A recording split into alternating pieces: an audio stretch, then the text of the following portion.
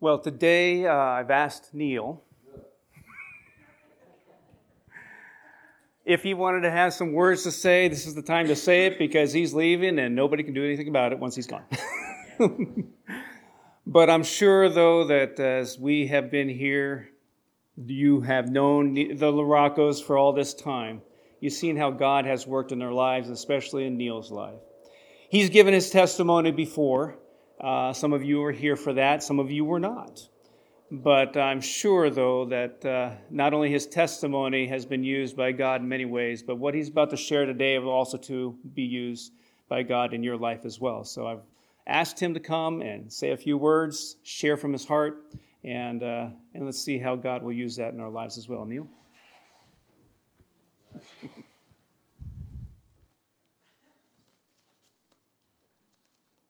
When you know someone for a while, you sort of read between the lines. When you look in his eyes, he asked me to do this. I said, come on, Jim, I got through with my testimony by the grace of God, and that was over. And so a week went by. He goes, hey, Neil, what do you think about saying a couple words? I'm like, I said, they know me, Jim. There's nothing I can say except for a thanks and goodbye. He goes, all right. So we went to Mike's Drive-In for our hot dog and hamburger. Hey, Neil, did you ever think about saying a couple words?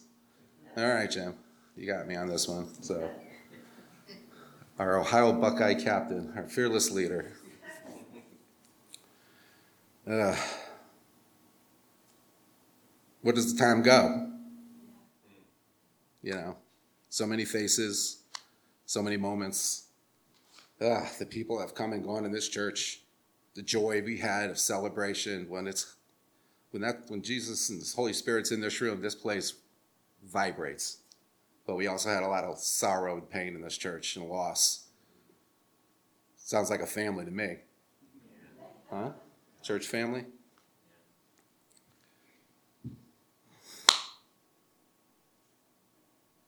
When Lynn and I moved here, we were raised in churches. We learned about Jesus Christ and the Holy Trinity and God the Father. We knew that. We had the tenets of that. We weren't churchgoers. We decided to move to Oregon and needed a church. We decided we're going to raise a family. Let's find a church. Let's try to find a church. My sister Valerie here has been down in Rolling Hills for many years. Mom's in touch, ministering to the women prison in Salem. Silent, strong example. Well, sometimes us, we're not too silent. Sicilian thing, you know. But we went down there. We spent some time down there. You know, it was good. We met some good people. We got our feet grounded, Linda and I. But we decided, you know, we don't live down there really. We live here in this community, and it was kind of big for us, you know. No, it wasn't bad. It was just kind of big, you know. And so we decided to find another church, and I knew Jim, because our kids went to North Clackamas Christian, and I didn't think much of the guy when I first met him. I said he's too good. I can't hang with someone that good. It doesn't work. But he invited us for, you know, and so we got here, and so we came and we checked it out. And one thing that I got from this one wonderful church is that it was family-based, it was small, and it didn't have a lot of resources. You know, it didn't have a lot of money, a lot of resources, but what we had, or they had, and then we came in, is what they had, they were thankful for, and they used. And they didn't complain about it. So this is what God gave us, so what are we going to do about it? So let's get to work, right? So I said, it seems right. It seems right. This place seems right. You know, we can do some community stuff, and you know, things like that. So that's where we started. Linda's been working. She's going to retire this week. I've been alone at home a lot, packing, doing a little this, a little that. Things have been flying through my head. There's so many things to say, but I'm going to focus on just two things about growth and learning. I'm a changed man, and for the better. You're looking at a work in progress, people. Still not there. Miles to go before I sleep, right? But a changed man. So I was figuring, what like what are the two big things, a couple things I want to say that resembles and I'm take away from this church and bring to Connecticut. Maybe who knows what the Lord has for me there as far as ministry, But Jim's been driving this home for years. Seems like every sermon or every passage of Scripture has this. As we call upon the name of Jesus Christ, we accept him in our lives, we say that, we believe it. Now what are we going to do about it, right? You've talked about this. And what's the big thing that I take from it? Availability. Are you going to make yourself available to be used by God? Yes or no? And to what degree, right? When I was at Rolling Hills, there's a pastor there, Dale, and he had a series called Walking with the Giants of the Old Testament. As I've been thinking, we talked about this at lunch over a hot dog. Thousands of years have gone by. Not much has changed, really. We have Moses and Abraham, Joshua. We have Joseph and Daniel, Esther, women, men of the Bible, right? Moses, why me, Lord? Who am I? What can I do? Over and over and over again, right till the coming of Christ, right? And even with the apostles, leave your nets and follow me. All right. Availability. So I decided to see about being available. Pastor Mark Durkoop. One day we had gentlemen of the church came. Pastor Jim, Pastor Mark, Dale Oviatt, Tom O'Brien, Ron Miley, and a few others. Can't put hands on my daughter when she was diagnosed with an autoimmune disease, She's doing okay. She's tough, But they put hands on her. And then after that was over, we were just hanging in the house, and he looks over. He goes, "What's that?" It was in the case. They go, "It's a bass guitar." He goes, "You play it?" I go, "Not really." He goes, "You want to try?" I'm trying to get a band together, Said, "I don't know. I'm not good enough." He put his hands on my shoulder. He goes, "Just try it. See what God has planned." Right? And here we are, right? So, availability. But once you become available, it's a scary thing. You can't get to here until you go here, and here, and here, and here, right? Well, I'm around here. I'm not going back down. It's a climb. But availability, it's a scary thing, to step up and take that first step of faith. Because the net's there, you can't see it. You have to go, right? Lori Grimm, one day she comes up to me, puts her hand on my shoulder. "Hey, Neil, I think you'd be great for VBS." Lori, I've never done this. I'm not equipped. Who am I to do this? Just do and see what God has planned. Just what Mark says, right? So I did it. I stepped up and decided to do it. And I have to say, people, if you think Moses was terrified taking the Israelites out of Egypt, if you think David was scared standing in front of Goliath with a slingshot, you go into a classroom downstairs and that door closes, you got 18 kids and 36 eyes on you. And it's showtime, right? That's pure terror. But Lori said you did well. And through that, through the lessons, teaching the kids, I grew through the Word of God. That's how he reveals himself to everybody in his own way as we do it, right? So availability, but it comes in a lot of shapes and forms, I suppose, not only an active thing and stepping up, but I was thinking about, again, learning in the Word of God. Like when Jesus was here and his apostles, I think one day he said, his apostles were standing around and said, "Are you the Messiah?" And he goes, "Well, who do you say I am?" He says, "You are the Messiah." He goes, "Well, then I am." But it wasn't the flesh that made him say that. It was God working through the availability of those men to know that he was God. He didn't go around saying he was God, right? He just didn't do it. And he said, "Don't tell a soul.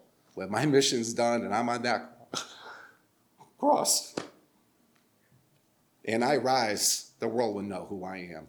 So you just stay available," right? So availability. I'm glad I did it, because or else I wouldn't be here. The other thing I just want to talk about real quickly is you don't change unless people in front of you set good examples. Fruits of the Spirit. I've seen it here. I'm starting with my friend Jim. His humbleness and his humility as he stands, no matter what happens. We've had trustee meetings. Sorry, Bob. And it got heated. It got confrontational sometimes. People's agendas, what we want, but what's for the betterment of church. I go to Jim. He goes, let's see what God has to say about this, not what I have to say about it. Something else happens. Hey, Jim, let's see what God has to say about this. What God has to say about this. Humility. My sister Stephanie, Kidmo. Step up, try it. The patience you have shown, one of the fruits of the Spirit, and devotion. Bad day, lawnmower breaks, flat tire. She comes in. The projector's not working. These kids are on sugar all day. She puts her head down, takes a deep breath, say, you got this, Lord. And it works. And from that, self-control. Neil, I don't think you should say that to the kids. Try this approach. Lori Grimm again. Her love and devotion to her teaching, her kids. Year after year, just setting a great example. Kindness, gentleness, fruits of the Spirit. Yeah. I can go on, but that's what I'm going to take from this church and get better for it. So I leave a better man, So when I stand up and someone asks me, I said, yeah, I know Jesus Christ. I want to spread the good news. I want you to know him too. I'm equipped. I'm empowered a little bit more now. And I thank you guys for that. Thank you.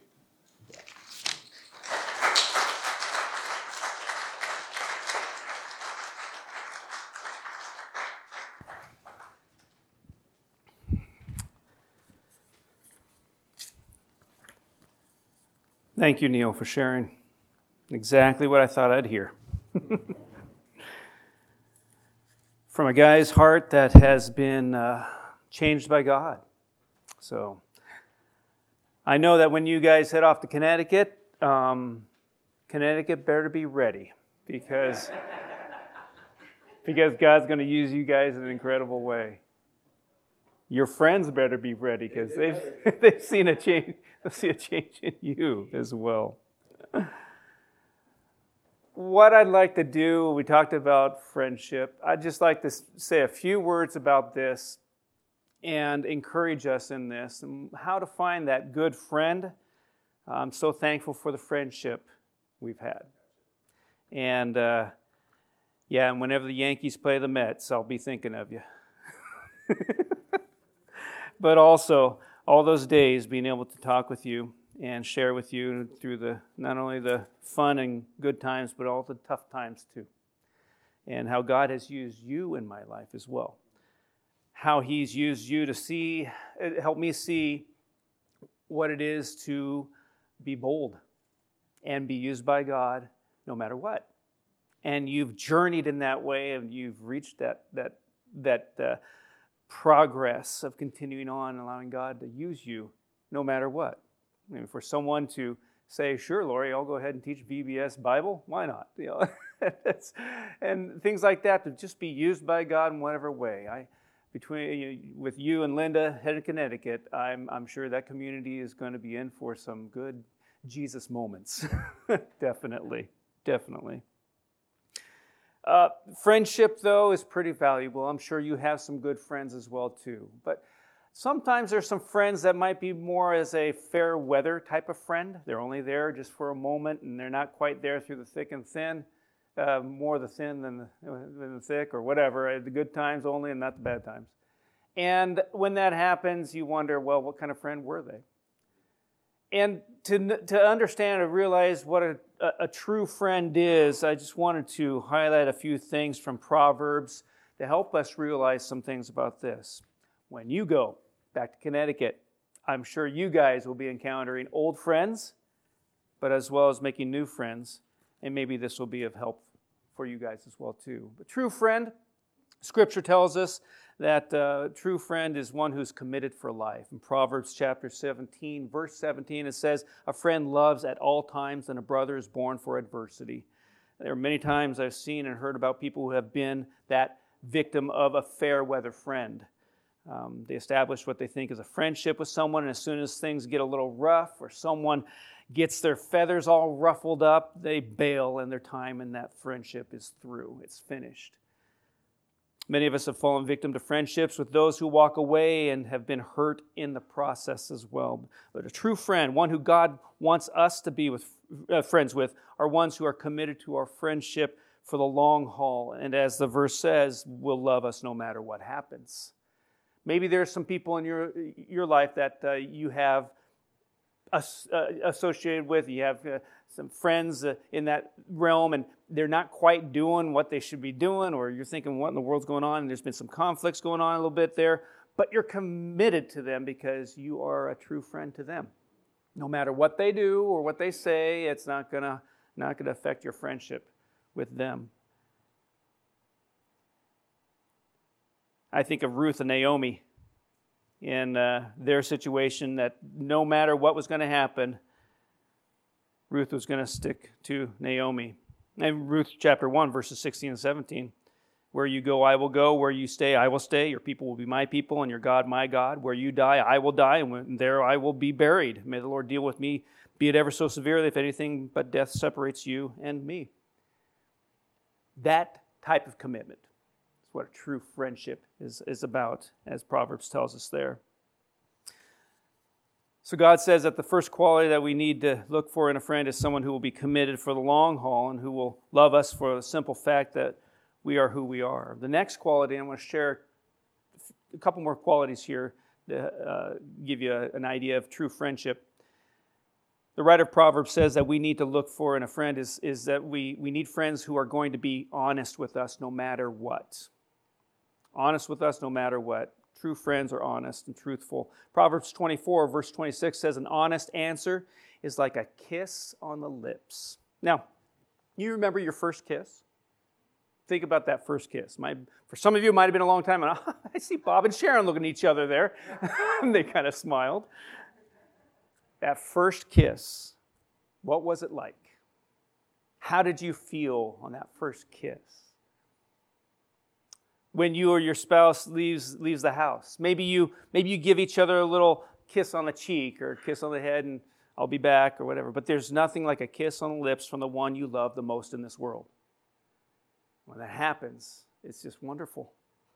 The writer of Proverbs is saying in this verse that when a friend or a loved one is honest with you, it's like kissing the one you love the most on the lips. Think about it. When a friend is honest with you and tells you the honest truth, it means that they care about you and they have a genuine interest in your life. And they want to see you succeed and have the best life has to offer you. Genuine friends want nothing more than to see your life work out the way God intended it. And a real friend is committed to honesty and to doing all they can to ensure that your life will be lived in God's fullest and best. Honesty is extremely valuable in friendship. We should want our friends to let us know when they see things that are hurting us and that need to be addressed and changed in our lives. We should want them to be honest and tell us the truth in love about things that are hurting our lives and that are potentially damaging. We've probably gone through our lives where we've hit some difficulties, we hit some obstacles, we hit some roadblocks in our lives. And it was that good friend that came alongside us and said, Are you realizing what you're doing? Do you see how this is harming you? What would it look like if you did this? What would it look like if you changed this? And that good friend comes along and tells you the honest truth about what's going on with your life. I think of Nathan with David, the sin with Bathsheba. I think of Samuel with Saul, and the number of wrongdoings that Saul had, and Samuel had to come alongside and said, no, this is not good. And Paul with Peter, the law and grace. And they had their differences there, but they were all of them able to speak the truth in love on these things. Being told the truth from your friends can seem like a kick in the teeth at first. But when it sinks in, it is as refreshing as a kiss on the lips. We should want friends who love us and want to see us be the best that we can be, and who aren't afraid to spur us on toward doing so.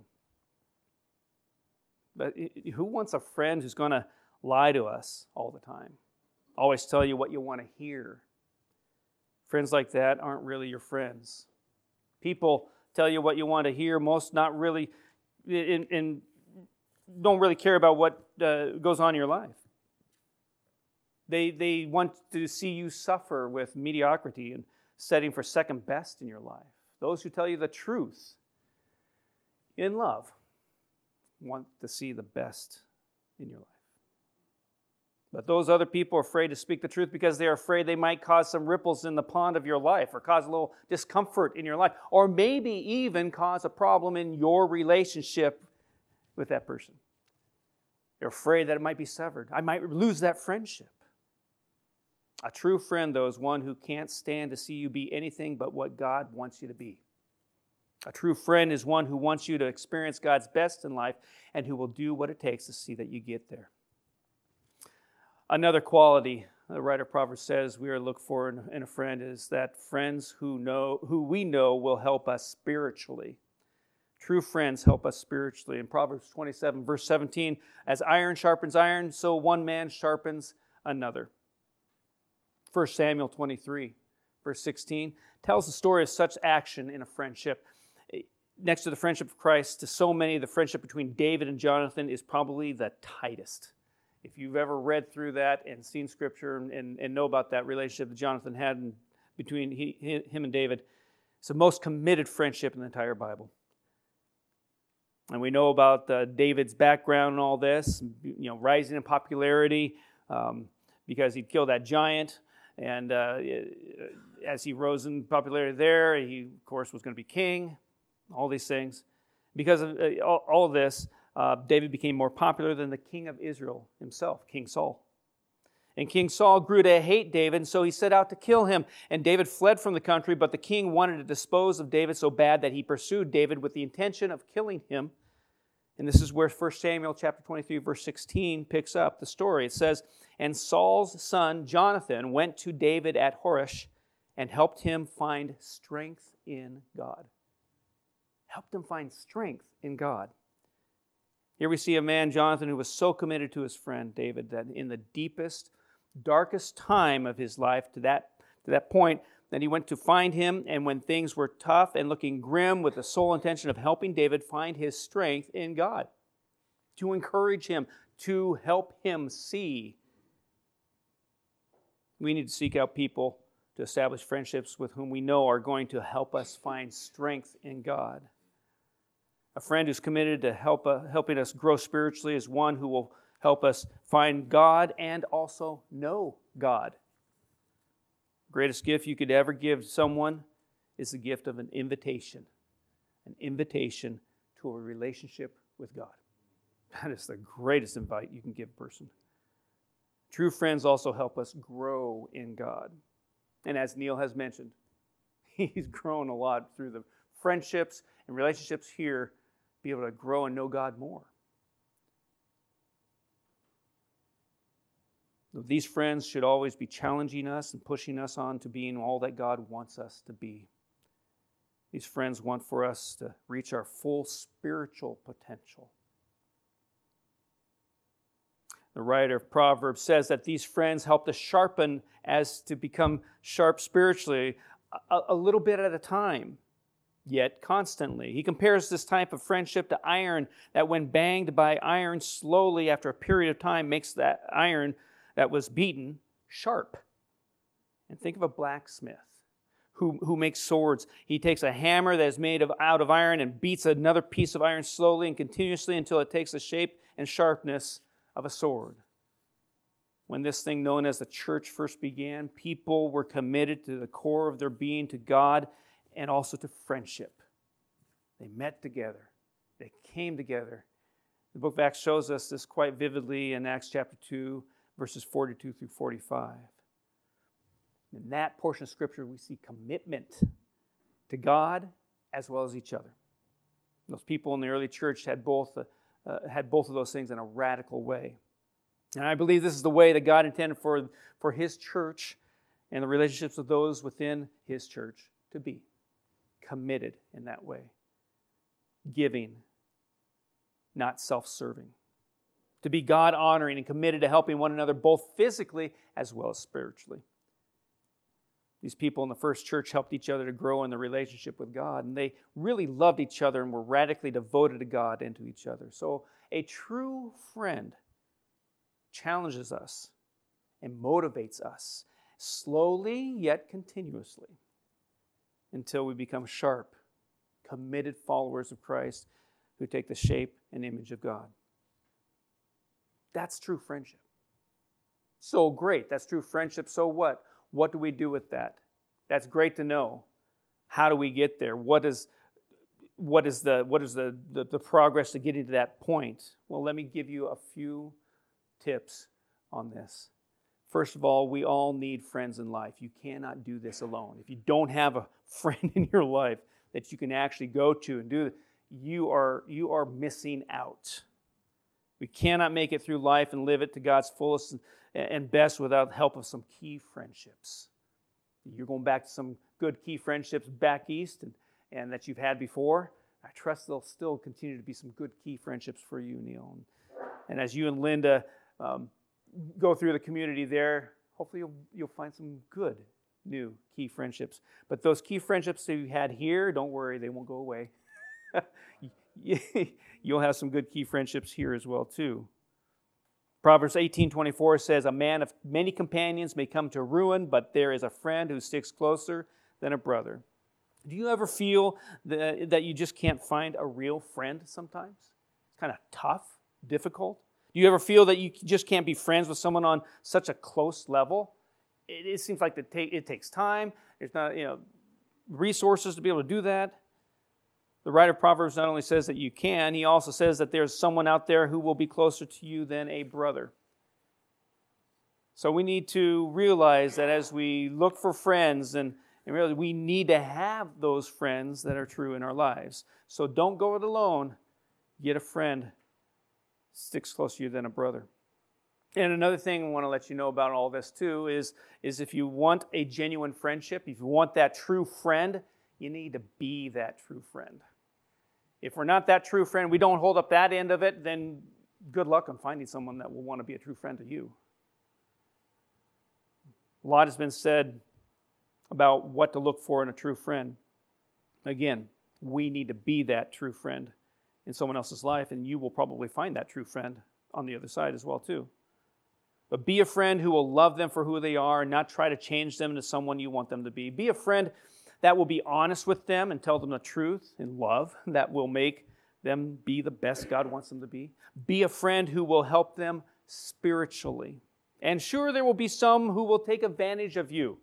You'll try to be that true friend and open up and be vulnerable a little bit. They might take advantage of that. That's when you know, okay, pull back a bit. Probably not going to be a true friend. That's all right. There's someone out there that will be. Don't give up. Keep on being a true friend.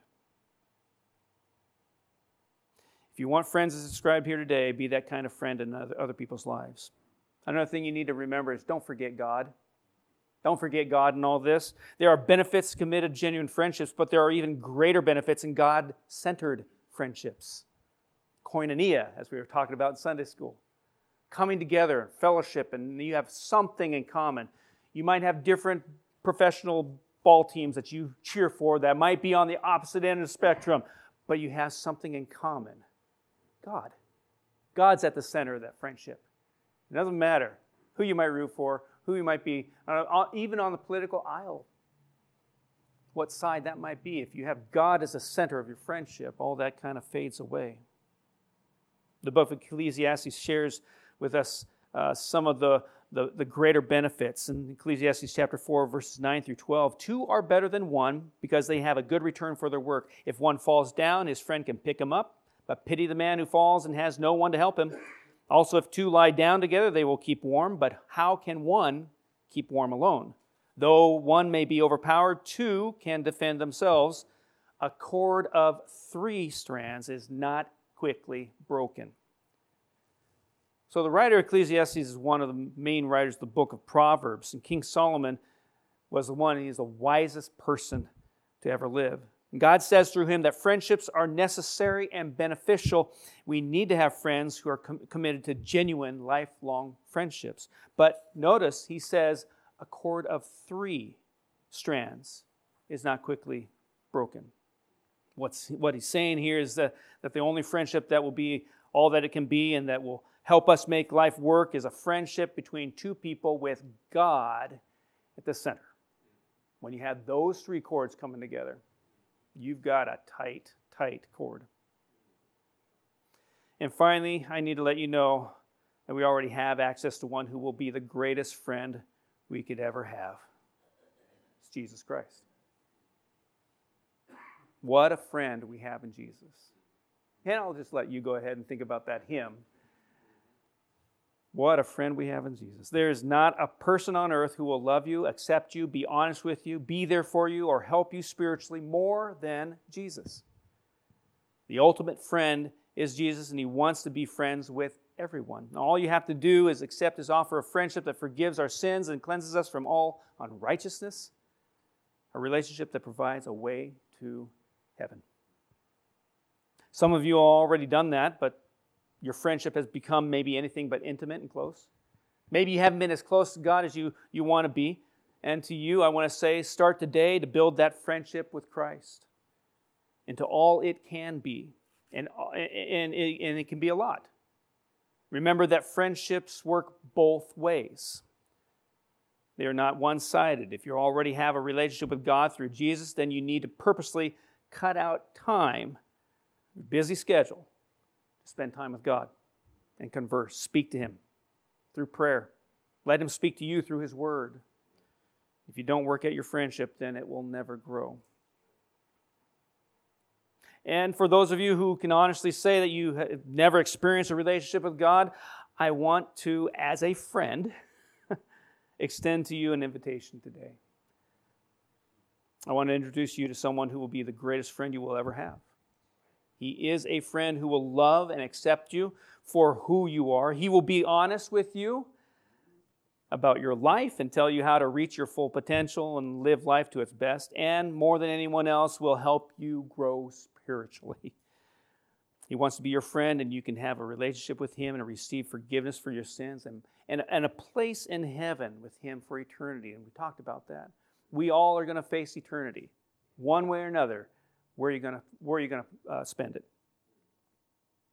But all that is just a prayer away. If you've never received Christ as your Savior, you've never have him as your friend in that way, then today you're just a prayer away. I want to challenge you, though, all that if you don't have friendships in your life like what we've talked about here, search for those who would fit the description. Begin to talk with them. I want to encourage you to establish genuine friendships with others, especially here at Happy Valley. Be able to do that. Begin that process. I believe that the early church in Acts 2 is how God intended for his church to be, and I believe that will come at Happy Valley by having those genuine friendships begin and grow among those who call this place their home. And as you develop those friendships, God's going to do amazing things in those relationships. But it does all start with that relationship with the ultimate friend, Jesus. If you are a friend of his, you have him as your Savior, you know what that's all about. If there's something, though, that the Holy Spirit might be talking to you about, tapping you on the shoulder about that friendship, maybe that relationship has grown a little stale, maybe today you need to recommit. Maybe today you need to work on that friendship a little bit more. Spend a little bit more time with your friend, Jesus. For those who don't know him at all, today's a great day to get to know him and have him as your friend, more so your Savior, and receive him as such. However, the Holy Spirit's speaking in your life about that, I trust that you will obey what God has for you and you will respond in obedience and do that. But realize, friendship is so valuable. As we've heard here today with Neil and Linda, and I'm not going to ask Linda to talk at all because then that friendship might be severed.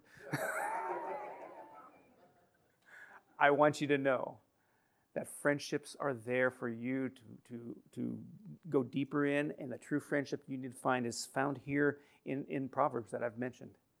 Look for that. Be that true friend. And you might have the moments then that God will use you in that person's life as well too. We're going to have the worship team come on up. They're going to share in a couple songs. And as they do so, trust that you can, again, just realize God's intention for you in the relationships you have already. Maybe there's some friendships that need to be developed more. Do that. Do that. Allow God to use you in many ways in that way.